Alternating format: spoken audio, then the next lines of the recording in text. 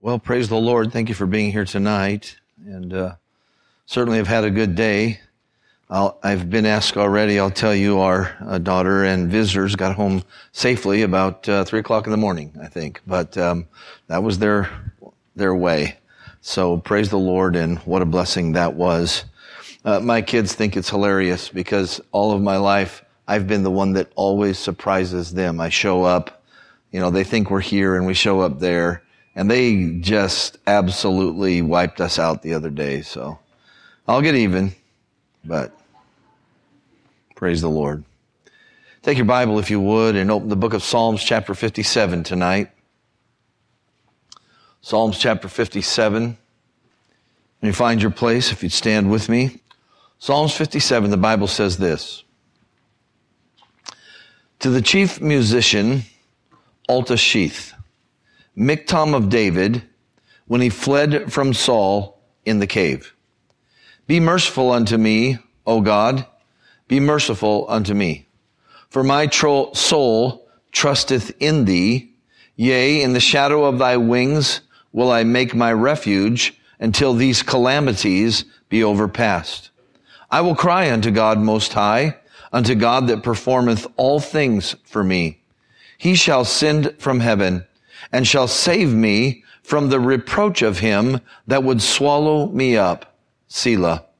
God shall send forth his mercy and his truth.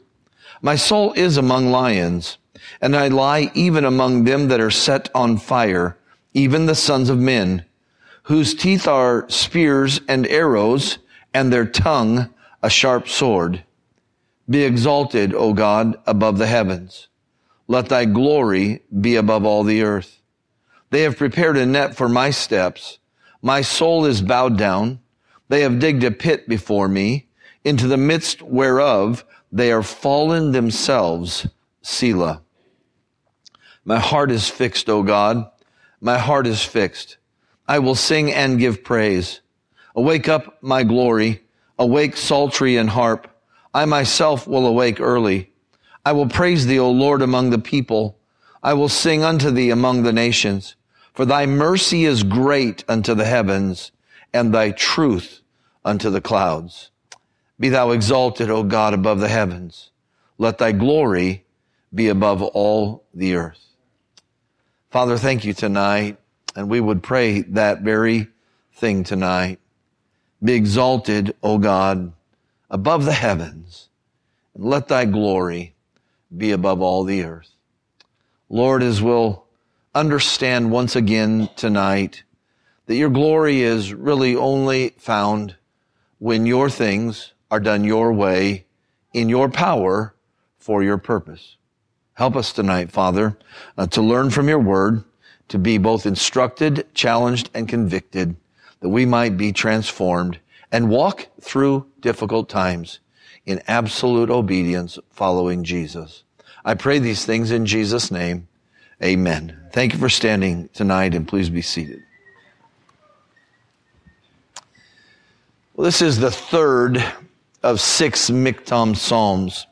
The first one we have not looked at and probably won't. I don't anticipate it. But it is in the Psalms number 16. I call it the Miktam Psalm out of due season. It's in the wrong place. But it has a little bit of a different approach or where the circumstance that it discusses. But the rest of them are here, 56, 57, 58, 59, and 60. And they really all do tie together historically. I believe the 16th Psalm does some as well. But they really tie together historically, and they all tie together, I believe, with almost a progressive message of how we travel through these difficult times we described and stay on the course of obedience to God. We do have an enemy that will do anything possible to get us to disobey our God, to get out of faithfulness, to go our own way and not his. At junior camp, we often teach children, did last week, that disobedience is when I say no to God and do what I want to do. That's a good thing for probably all of us to remember. I don't know why we only teach it to junior campers, but we do. But, our enemy desires for us to set down along the way. You don't have to get into gross sin and immorality to dishonor God. That's certainly dishonoring to God. But I think it's just as devastating to the glory of God from your life and mine when we just stop in the process. When we're just not moving forward, when we're no longer shining the light, we just stop. We would say, I'm not doing anything wrong. I'm not changed at all. But the truth is we stop seeking the Lord. We stop praising the Lord. Perhaps we stop seeking Him in His Word. We stop praying. We stop testifying, and all of those things. While they may not be some big, hairy, gross sin as we would think about it, they really are the thing that says your God, that you claim to be worthy, is not able to cause you to be faithful to Him. I'm just telling you that for this reason. That these Psalms that sort of weave together, that we talked about last night, where they really put in place these markers in our life when difficult times come that we can navigate to. They're truths concerning who God is and how God acts and what we should be seeking in our life. These things are necessary because stopping along the way is devastating to the work of God. Now, I'm not talking about your pastor. That would be devastating too, right? I'm talking about you and I. Do you understand that the glory of God rests as squarely and as dependent, if you will, this church, the ability of this church to bring glory to God rests as squarely on your shoulders as it does your pastor's shoulders. And really in many ways more. You've been showing all week a slide up there that says, something, why people come to church. And, like 86% when you ask them, 6% when he asks them. I mean, I don't really think he's a 6% guy, but that's just the statistics. He could be at least an 8%er. Somebody say amen. Got to do yard work with him today. Filled in a lot of holes.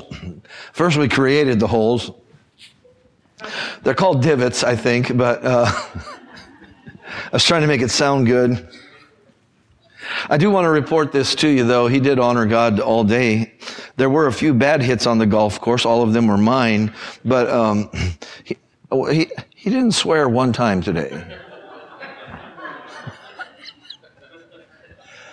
I won't say I was shocked, but I was relieved. Amen.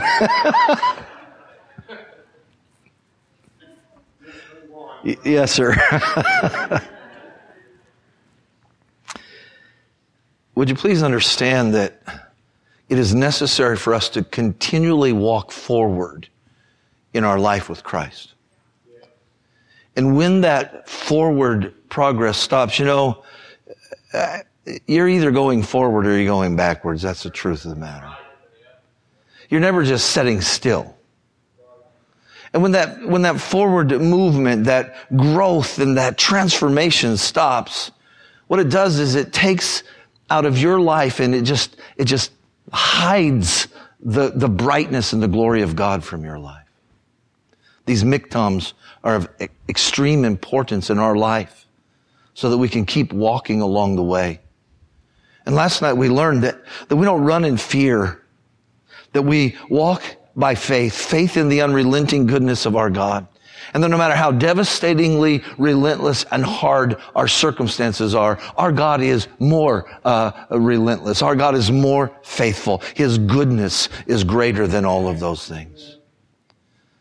Tonight, the 57th Psalm, the heading is a little different. I mentioned it last night. We won't spend much time on it. It does not give us great musical instruction. We know that because that word on or upon is not there. So it's not saying, like we saw, play the music this way. This is something about disposition. And it is a little bit interesting, I think, tonight. The word is altashith to the chief musician. We understand that already. Altashith. And I just mentioned briefly, that word means, it's really a couple of words, but it means this: do not destroy, or do not pervert, do not mar this. That what has to be accomplished here, or the truth that's given in this psalm, it's important for you to understand that it's something that must always be kept. Now, I guess you could make that argument about all of these. These miktams are things that have great value and that are permanent or engraved, and we understand them at least as a stele, a marker with engraving on it about God, and that we put into our life. But there are really the rest of these 56, 57, 58, and I think 59, 57, 58, and 59 and 60 that have this single word, alta sheath. And that's the instruction. And he says this, listen, you need to know this, that what's going to be given to you here, chief musician, I need to be kept before the people. I needed to always be involved in the routine of worship. I don't want this to be a song or a psalm with a truth that it's popular for a while, and then you set it aside, and all of a sudden the truth that's in there, it's out of the minds of the people. This truth must be kept in their life, and so you must keep this psalm before them constantly in their life. Alta sheath. Do not destroy. You probably would understand that when you think about how music goes in church. There are some songs that we've sung forever and will, I hope. There are others that have become very popular for a little while, and every week of camp somebody sings them, and they're sung in specials, and then it's not very long before they just sort of fade away and you just don't hear them anymore. And I'm not making a judgment about them. I just want you to understand that that's precisely what God doesn't want to happen with the truth in these Psalms. That it just doesn't become a passing fad. Why? Well, because when truth becomes a passing fad, forward momentum also becomes intermittent at best. And some things have to be kept in our life so that we are constantly, regardless of what's going on around us, moving forward in our walk with God. To the chief musician, alta sheath. And then a circumstance. When he fled from Saul in the cave. We left David last night. He'd run from Saul to the Philistines, and from the Philistines to the cave of Adullam there, and he was hiding in there. I believe it was there that the 56th Psalm was pinned. I believe it's there that he said this, God, I can't go on like this. What time I'm afraid I'll trust in you. And he made that great decision of faith in his life. But this cave is not that cave. This is sometime later. I'll give you a little bit of history, kind of where we go from there, from where we were at last night in the time frame of history to where we pick up in the 57th Psalm tonight. There has been a considerable period of time that has passed. It's really covered in 1 Samuel chapter 21, the end of it, and 22 and 23. And I just want to describe a little bit of it to you. David, when he gathers at Adullam, or when he goes there, word gets out somehow, and all of a sudden people begin to gather unto Adullam. His family begins to come to him, and all those that are sort of out of place, that don't have anywhere else to go, it seems like in Israel, they come to him. And there's about 400 people that end up there over some period of time, gathering themselves to follow after David at the cave of Adullam. And finally, a man of God, a prophet, I guess, comes and warns him and says, you can't stay here. Your footprint, if I can say it that way, is too big. You're not hidden anymore. Saul's coming after you, and you've got to get out of there. David takes his parents and he takes them over to Moab. And he asks the king of Moab if he'll care for his parents. That may seem like a strange thing to you. You might think, why would an Israelite go to a Moabite when they weren't allowed to enter into the congregation for 10 generations? And, that's just weird for David, the next king of Israel, to take his parents to Moab to be cared for. I would tell you it's not weird, it's completely natural. If you think about who David's grandmother is, Ruth the Moabitess, she went home to family. And then David and Saul begin this cat and mouse game that I mentioned again briefly last night. We won't take the time to read it, but it just really goes like this. David and his band, they go to one place to hide, to a wood or to a city or just to a place. And somehow someone reveals that to Saul, that David and his men are here. And so Saul mounts up the armies and he begins to go there. And so David gets word that Saul is coming and he'll leave there and go one place. In fact, in one place in chapter 23, I guess it is, of 1 Samuel, it says that David went on one side of the hill and Saul went on the other side of the hill. Literally cat and mouse all the way through this. And the only time the pursuit ever let off David is when some other engagement militarily came into the life of Israel.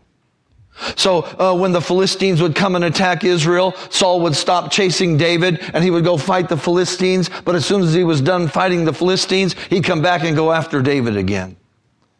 And in one of those occasions, Saul fights the Philistines, and while he's there, the Bible tells us there again, and we'll go back and look at something in a little bit, but the Bible tells us that David went to a different cave, and not the cave of Adullam here, but he went to a different cave, and he was hiding out there, and Saul, when he let off from fighting the Philistines, he takes 3,000 men. He hears that David is in the area of En-Gedi. You're probably familiar with that. And he takes these 3,000 men and he just builds a ring around that place. If you've ever been to that place, you know it's full of springs and gullies, wadis they would call them, and caves and all of that. And so David is in there, and Saul takes 3,000 choice soldiers and just builds a ring. Let's just call it what it is, or Saul intends it to be, a ring of death around that. And this is what he does. He just sort of draws that circle tighter, knowing that eventually anybody in there will be caught up in that. It's just a trap. That's all it is. And David is hiding in the cave, and Saul is trying to finally put an end to this. And we pick up Psalms 57. It begins again with a prayer for God's mercy. Be merciful unto me, O God, and be merciful unto me. For my soul trusteth in thee. Yea, in the shadow of thy wings will I take my refuge until these calamities be overpast. I will cry unto God Most High, unto God that performeth all things for me. He shall send from heaven and save me from the reproach of him that would swallow me up. Selah. God shall send forth his mercy and his truth. David, in this pursuit, now begins to cry out to God for help again. I want to establish the pillar with you, the miktam, the stel. Here's what it is. No matter how dark the circumstances in your life get, no matter how unjust, no matter how unreasonable, unfair, no matter how unmanageable, overbearing, the way that God would have us to navigate them is simply this, that no matter what, we're to pursue one thing, and that is the glory of God. That no matter what's going on, no matter if the entire life as you know it, that's what's happening in David's life, is crumbling in. It's falling apart. Every time there's a ray of hope, it seems it's extinguished by some activity of an enemy. But here's what he says: no matter what's going on, here's what I want you to do. Not get caught up on pursuing some kind of victory over that or anything like that. Just pursue my glory. Just set your course to give me what I'm due from your life. Listen, all God really is due from your life is all of your life, but that's because it magnifies and glorifies him. And the chief end that we have is to bring glory to God. And listen to me tonight. We get off course because of circumstances in our life, or we stop, or we begin to walk in disobedience. Can I tell you, I already really have, but it just erases, it just veils or just covers the glory of God that has should be and has been and has potential to come from your life. And here's what has to happen. That no matter how bad it is, that you seek the glory of God. I know that we live in a day when we're looking for comfort and help. I'm just here to tell you that if you seek the glory of God, you'll find God. And when you find God, you'll find all the help you've ever needed, and then some. So David begins to cry out to God. I also want to tell you that David is already putting in place the things that God has established. I'll tell you this, we won't study it, but the real marker from the 16th Psalm is this, that when things are difficult in your life, when those circumstances are as we've described, here's what the 16th Psalm would teach us. Seek refuge in God alone. No other refuge. You have only one hiding place in your life. Every other hiding place is known to the enemy and penetrable by untruth and the enemy. But there's one hiding place, one rock, one high tower, one fortress, and one shield that can never be attacked and overtaken by our enemy, and that is hiding ourselves in God alone. And we find David doing precisely that in verse 1, where he begins to cry out and say, be merciful to me, O God, be merciful unto me, for my soul trusteth in thee. Yea, in the shadow of thy wings will I take my refuge until these calamities be overpassed. Listen, David is going through the midst of this trial, and it will still go on for some time. And here's what he says this, look, I'm not going to try to hide in some fortress that I make. I'm just going to do this, God. I'm going to hide myself in you. Why? Because David learned that truth. He also is trusting in the goodness of God, as we saw last night. Verse 2 says, I will cry unto God most high, unto God that performeth all things for me. That's not God being on a magical genie lamp chain for David. That's David saying, look, I know God is good, and that whatever that needs to come into my life, when I can't do it at all, I know that God is good, and I'm just going to cry out to Him, and I'm going to trust in Him because of the unrelenting goodness of God. So would you note tonight that David is obeying the truth that's just been established? No. We don't do this well. We agree with truth, but often don't carry it out of the church. We don't carry it out into our life. And for truth to accomplish God's purpose of transformation and by that bringing glory to Him, it has to go out of this place. It has to not just be a good idea. It has to not be a theological theory. It has to be a living reality in our life. If God is to be seen as the refuge that's worthy of hiding in, He has to be your refuge when all lost people and all the people of this world are observing your life. It just has to be lived. Does everybody understand that tonight?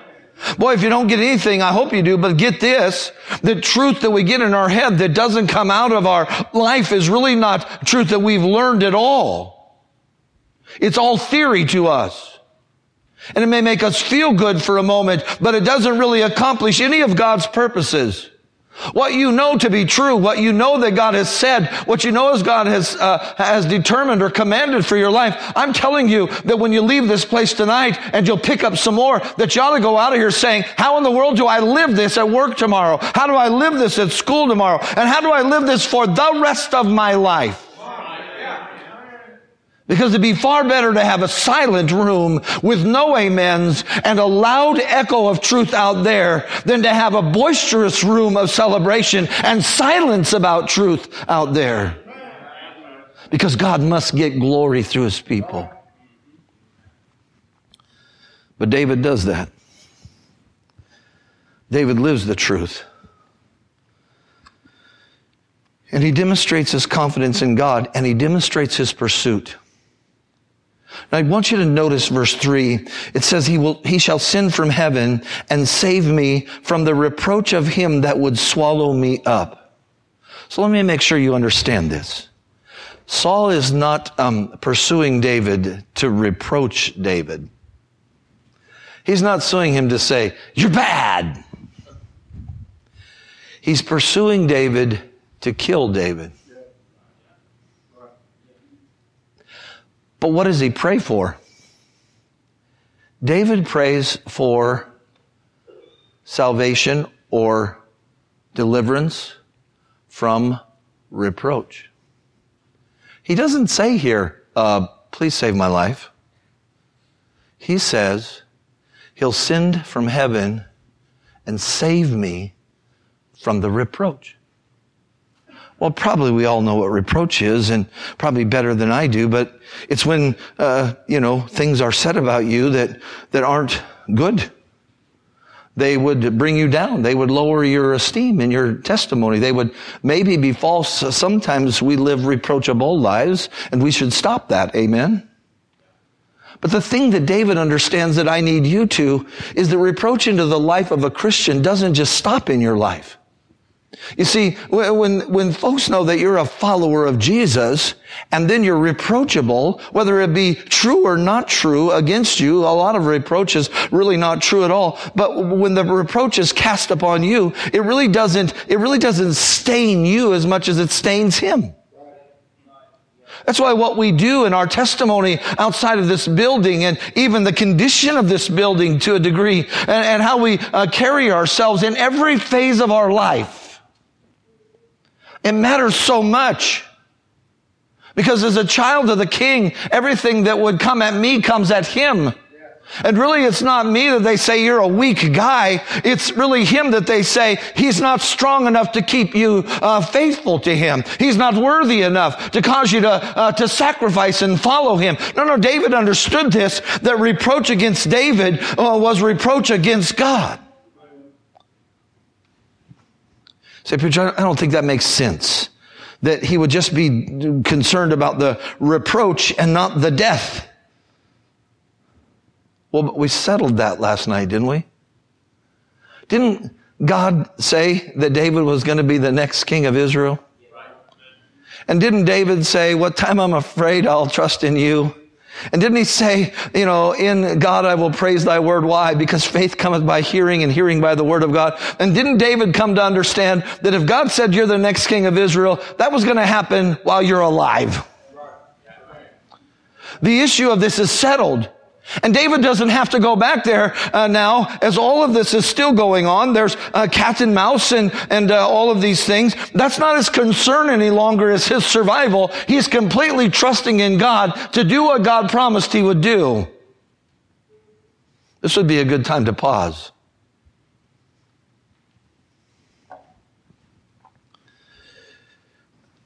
Folks, in our age, where we live, we need to quit laying the basics again and again and again and start moving forward. It's okay to go back and restore foundations, but we need to be moving forward on those truths.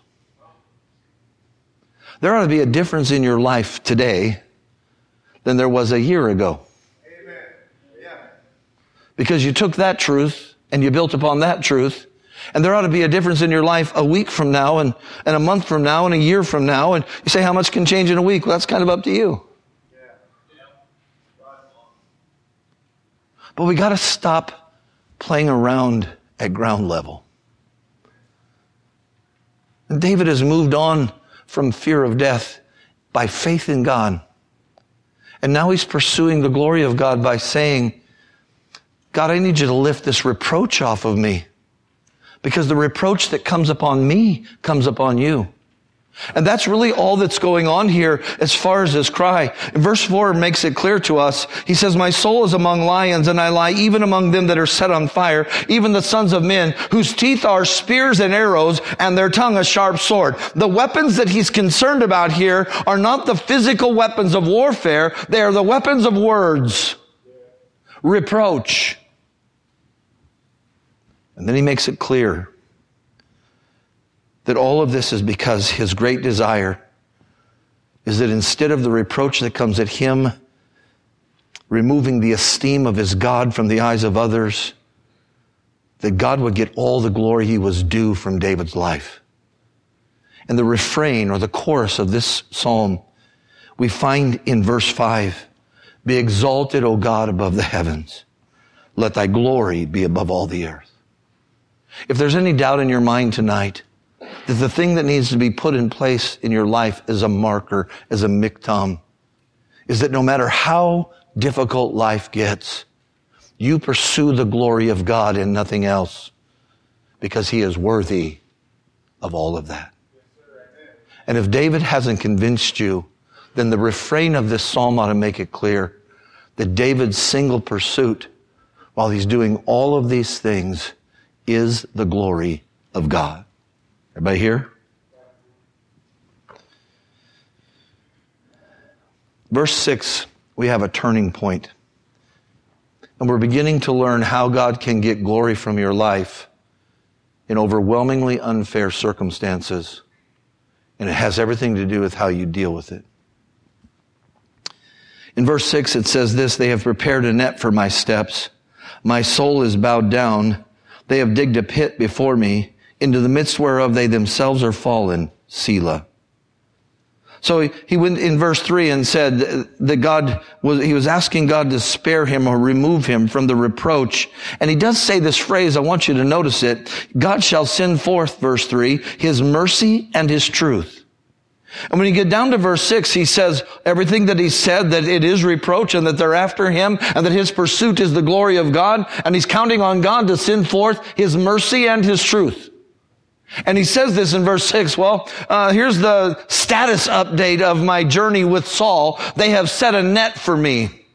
He's referring there to the net of a fowler. When he says this, they have set a net for my steps. My soul is bowed down. They have digged a pit for me. Both of those things, the net and the pit, those are traps. They're really hunting traps. The net of the fowler would be made out of green wood and netting material woven around it, and it'd be made in two halves like a clamshell.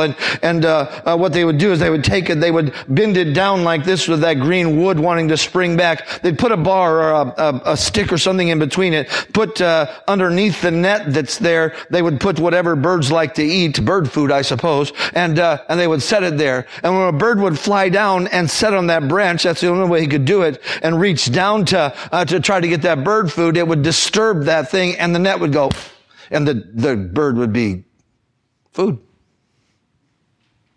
And the pit is a hunting picture as well, where they would dig a pit, and even a warfare picture, but it's a trap where they would dig a pit and maybe cover the pit, and then they would allow their prey or their enemy to be drawn over it. And when they did, they'd fall into the pit and they'd be defeated, killed, food or whatever the case is appropriate there. But both of these are traps that Saul and his men have set for David. And David is saying, God, remove my reproach. They've set a net for me. But then he says this in verse 6 at the end of it. He says, into the midst whereof they are fallen themselves. Selah. This is the good part. The trap is Saul and his men with this ring around David, tightening the noose in the cave there at En-Gedi. Now, put one of your ribbons here in Psalms 57 and go back to 1 Samuel with me very quickly in chapter 24. I probably will go back and forth a little bit tonight between here for the next few minutes, but I do want you to get this very clearly. See, God's glory must be your pursuit, your chief pursuit in difficult times. In chapter 24, we have these events.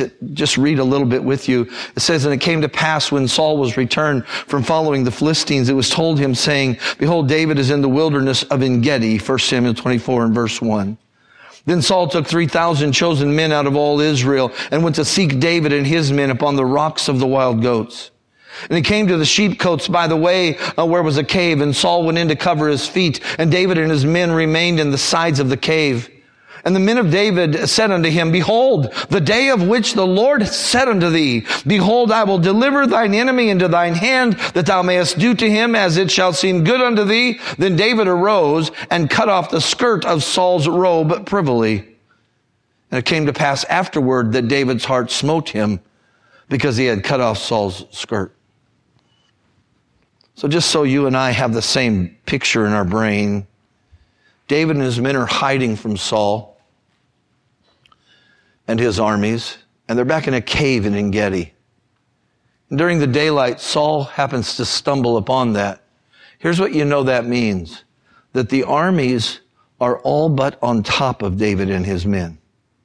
Because the king doesn't go out on the battlefield without his soldiers. Right? So if Saul is there, the soldiers are right there.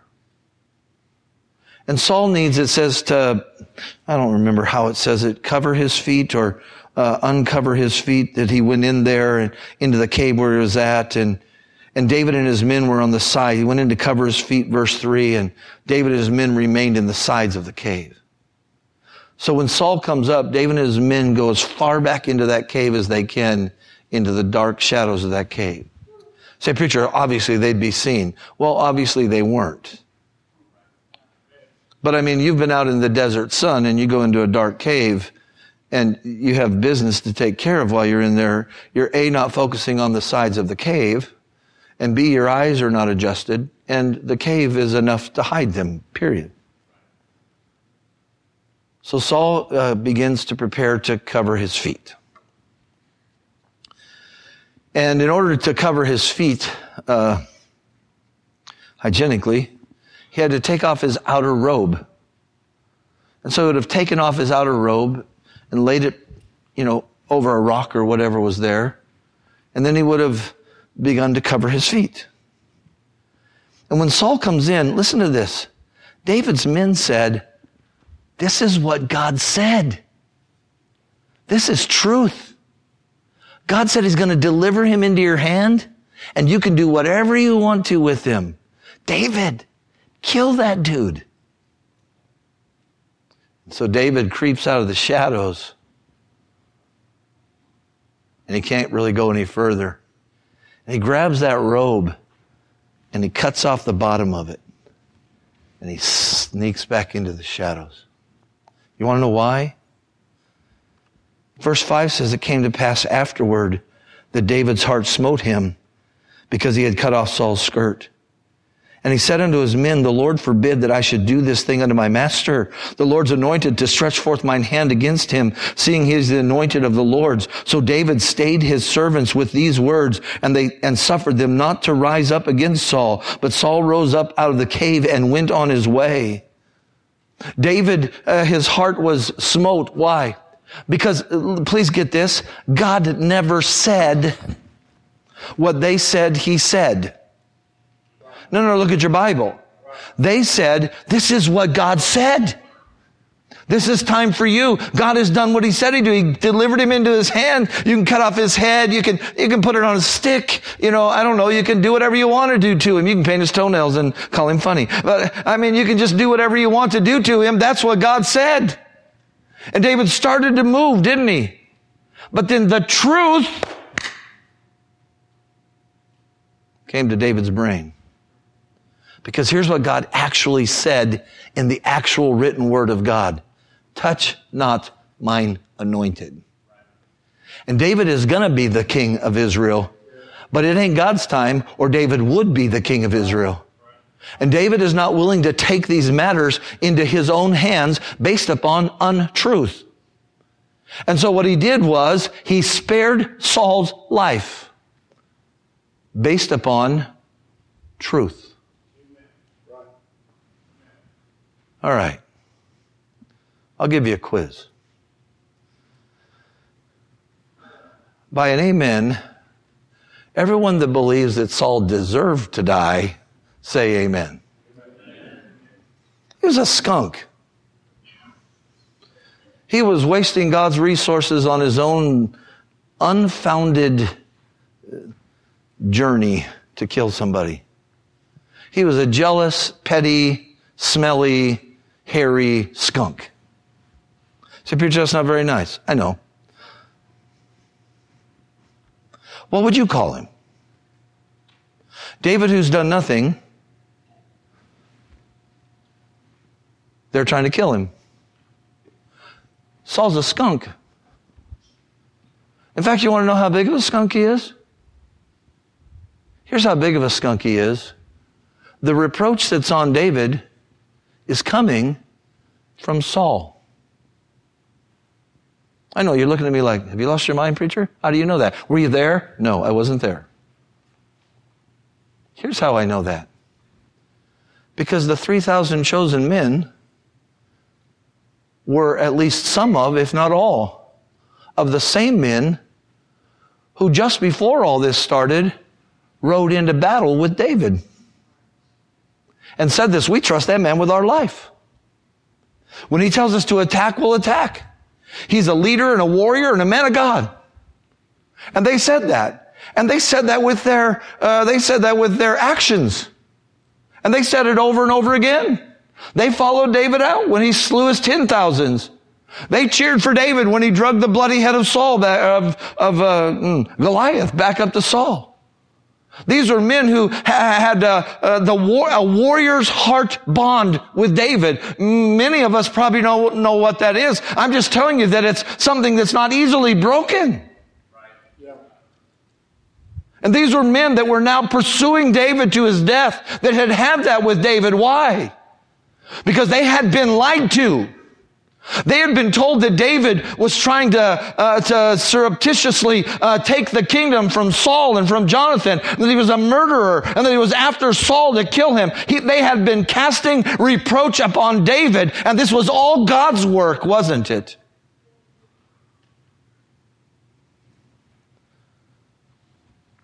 Remember David's prayer for God to remove the reproach. That God would do that. God would do that by sending forth His, God's mercy, and His, God's truth. And you just saw it in action. Because Saul walked into that cave, and every man in there believed that David should kill him. And David, for a moment, drew his sword. But then God's truth stepped in. And when God's truth stepped in, David began to act in God's mercy. And instead of killing Saul, he spared his life. You want to know why? Well, because David's a good man. No. Because David's a man after God's own heart. And it was God's mercy and God's truth that spared Saul's life that day. And Saul gets up and walks out of the cave, and David walks out behind him. And read a little bit more with me, and we'll go back to Psalms 57 and wrap this up.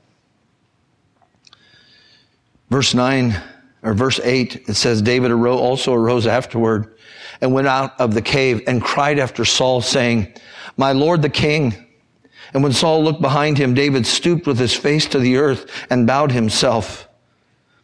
And David said to Saul, Wherefore hearest thou men's word, saying, Behold, David seeketh thy hurt. Behold, this day thine eyes have seen how that the Lord hath delivered thee today into mine hand in the cave. And some bade me kill thee, but mine eyes spared thee. And I said, I will not put forth mine hand against my Lord, for he is the Lord's anointed. Moreover, my father, see the skirt of thy robe in my hand. For in that I cut off the skirt of thy robe and killed thee not. Now know thou and see that there is neither evil nor transgression in mine hand, and I have not sinned against thee, yet thou huntest my soul to take it.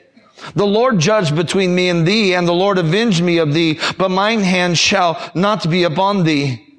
As for the proverb of the ancients, wickedness proceedeth from the wicked, but mine hand shall not be upon me. After thee, after whom is the king of Israel come out? After whom dost thou pursue? After a dead dog? After a flea? The Lord therefore judge between me and thee, and see and plead my cause, and deliver me out of thine hand. And it came to pass when David had made an end of speaking these words unto Saul, that Saul said, Is this thy voice, my son David? And Saul lifted up his voice and wept. And he said to David, Please listen, thou art more righteous than I, for thou hast rewarded me good, whereas I have rewarded thee evil. And thou hast showed this day how that thou hast dealt well with me. For as much as when the Lord had delivered me into thine hand, thou killedst me not. For if a man find his enemy, will he let him go well away? Wherefore the Lord reward thee good for that thou hast done unto me this day. And now behold, I know well that thou shalt surely be king, and that the kingdom of Israel shall be established in thine hand. Swear now therefore unto me by the Lord, that thou wilt not cut off my seed after me, and will not destroy my name out of my father's house.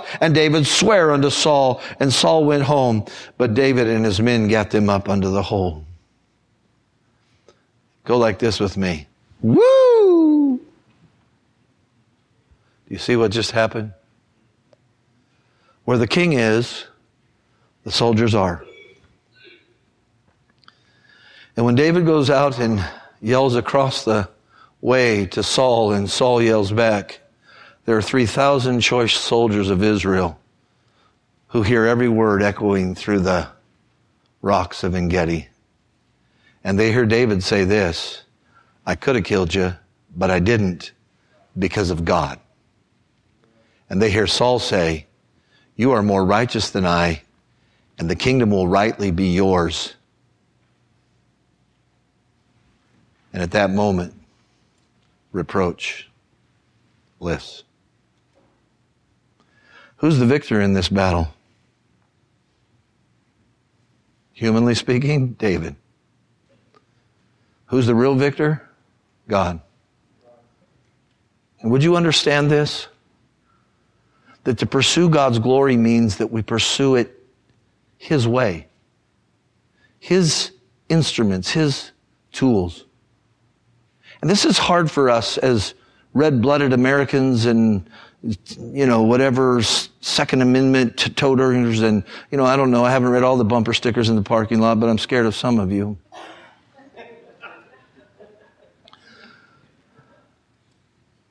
God's weapons are not weapons of the flesh. God expects you and I to go through these hard times and have opposition come to us and really prevent reproach by dealing with those who oppose us with God's mercy and God's truth. See, it's the truth that beget the mercy, I believe. David took the truth and said, no, that's not how God does things, and acted in God's mercy. But it's always mercy and truth. And the way that God deals with you in your life is mercy and truth. You should be glad about that. You should be glad that God doesn't deal with you in justice and truth. Because truth is you deserve justice. But He gave you mercy. Right? And His name is to be glorified for it. Why? Because God always does that. David knew it so much that he said this in his prayer. Look, I know you're going to deliver me, and you're going to do it with your mercy and your truth. Hey, listen, we got to get over the idea that somehow we're bad. Right? We're tough guys. We win battles with our wits and with our weapons and however else. No. I'm going to tell you what we are. We're servants of the Most High God. We're disciples of the King of Kings. And I'm telling you that if we're ever going to bring glory to His name in the most difficult times, the times when you're most apt to stand up and blow your chest out and say, you can't do that to me. Instead of that, we deal with our enemies in God's mercy and in God's truth. God's truth says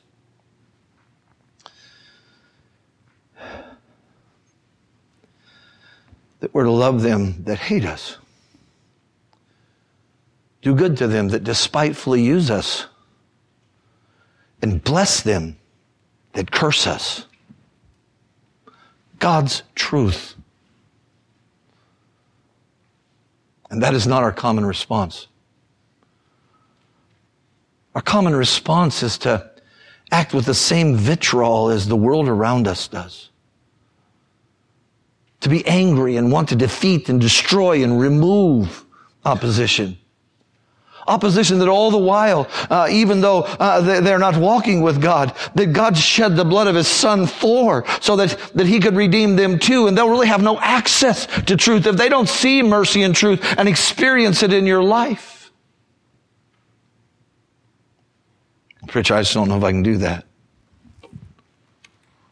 Well, if you don't, you'll get off the path. You'll begin to walk your own way, not God's way. Because you'll want to deal with those who are against you or oppose you, or you see somehow that way, without God's mercy and without God's truth. David acts in God's mercy. His punishment was withheld. He acts in God's truth. Reality in place of false statements. And in doing that, God uses His mercy and truth to lift the reproach off of David. Know this tonight, that if David had killed Saul in that cave, I believe he'd have probably still become the king. But he'd have been a tainted king all of his life. Because every day someone would have said, well, yeah, okay, you're the king, but we know how you got it. You got it by sneak attacking the king before you in a cave and killing him in a vulnerable moment. And his life for the rest of his life would have been filled with reproach, which meant that what God was doing in David would have been filled with reproach and no glory for God at all. For one reason, David would have in that moment responded his way instead of God's mercy and God's truth. You should understand tonight that a decision in a moment can change the trajectory of your life and the glory of God from your life. And you should be deciding that no matter how unfair, how unjust, how un-American the opposition that comes against us is, that our weapons will be God's mercy and God's truth. And that we're not going to fight these battles in the flesh. And that we're not going to take up the same words or weapons that the world around us does. Say, preacher, can't we have our guns? You can have whatever you want to have. I'm just here to tell you that if you win your religious liberty by battling the police at the door of your church, you'll bring reproach on God.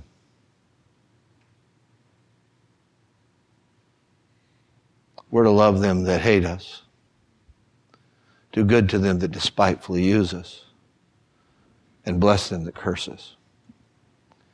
Back in Psalms 57, if you go back there quickly, when David sees God be true to who he is, in verse 7, he says this, my heart is fixed, O God. My heart is fixed. I will sing and give praise.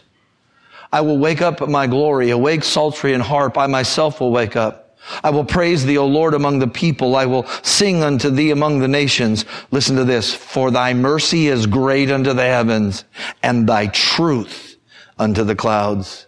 Do you know that when you and I begin to interact in our life in difficult times or good times with those who oppose us in God's mercy or truth, the one thing we'll never run out of is God's mercy and God's truth. That it is great unto the heavens, that it fills the heavens, and that His glory fills all of the earth. And they're always at hand if we're willing to just appropriate it, just to go to this place, that we can always find the glory of God, no matter how difficult, by doing this, by pursuing God's glory, no matter what's coming on in our life. Well, preacher, how do I do that? By dealing with those that are against me, those that I see as obstacles, in God's mercy and in God's truth. Not in my way. Not in my strength. Not in my anger. Not in my rights. The rights that will last forever are in this book and not in the Constitution. I'm for the Constitution, but the rights that'll last forever are here, not there. We don't demand our rights. We seek the glory of our God. We don't fight with the weapons of the world. We engage with God's mercy and God's truth. Or at least we should. Because it is there that God begins to get praise that brings Him glory from our life. And David closes this psalm with his heart's cry in all of this. Not a throne. That's not David's heart's cry. Not life. That's not David's heart's cry. Not power or authority. That's not David's heart's cry. His heart cry is this: be exalted, O God, above the heavens. Let thy glory be above all the earth. If God is going to be exalted in this place, in this city, in this state, in this county, and if His glory is going to be lifted up in this place, it's going to be because of the way you as God's people deal with those who are on the other side of the fence from you. And if that's not God's mercy and God's truth, we not only don't bring glory to God, we in fact dishonor God in that conflict. I would challenge you tonight with two things. We live in an age of hatred and conflict. It's all around us. We don't disagree with people anymore. We hate them to destroy them on every front. Here's the problem. That's not God's instrument of warfare. That's not God's mercy or God's truth. We somehow want politics to solve our religious issues. Church, you listen to me today. They can't, and we wouldn't want them to if they could. The way that we have revival, the way that we overcome all of the things in the world is by walking and trusting in the unrelenting goodness of our God. And as we deal with our enemies, here's what we do. We deal with them in God's mercy and in God's truth every time. Now, that's not always been true of you, has it? And it's quite possible as we sit here today, some of us are so wrapped up in the events of the day that there's no room left in our life towards, and our attitude towards others for God's mercy or God's truth. And I'm going to challenge you to repent from that tonight. To get on your face at this altar before God and admit to God where you have been fighting in the public square, even on social media or whatever it is, but you've been doing it with the weapons of the world and not with the mercy and truth of Almighty God. I'm telling you tonight, church, we don't get to revival as long as we're trying to go through this our way and not God's way. And to erect in your life a monument of truth and to commit to it tonight. Put this miktam in place by prayer of commitment and brokenness before God, and say this to God. In every conflict that comes ahead, small or great, I will pursue your glory by dealing with my opposition in your mercy and your truth alone. Your man card is not found in the number of AR-15s you have and how much camouflage hangs in your closet. You're a man or a woman when you can in humility follow your God and let Him be big and you stay small.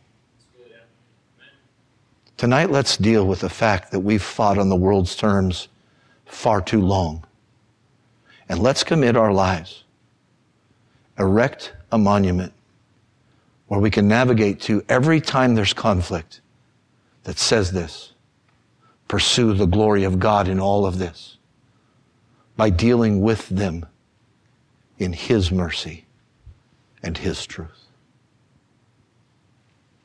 We go no further until we overcome this by grace. Stand with me tonight. Father, thank you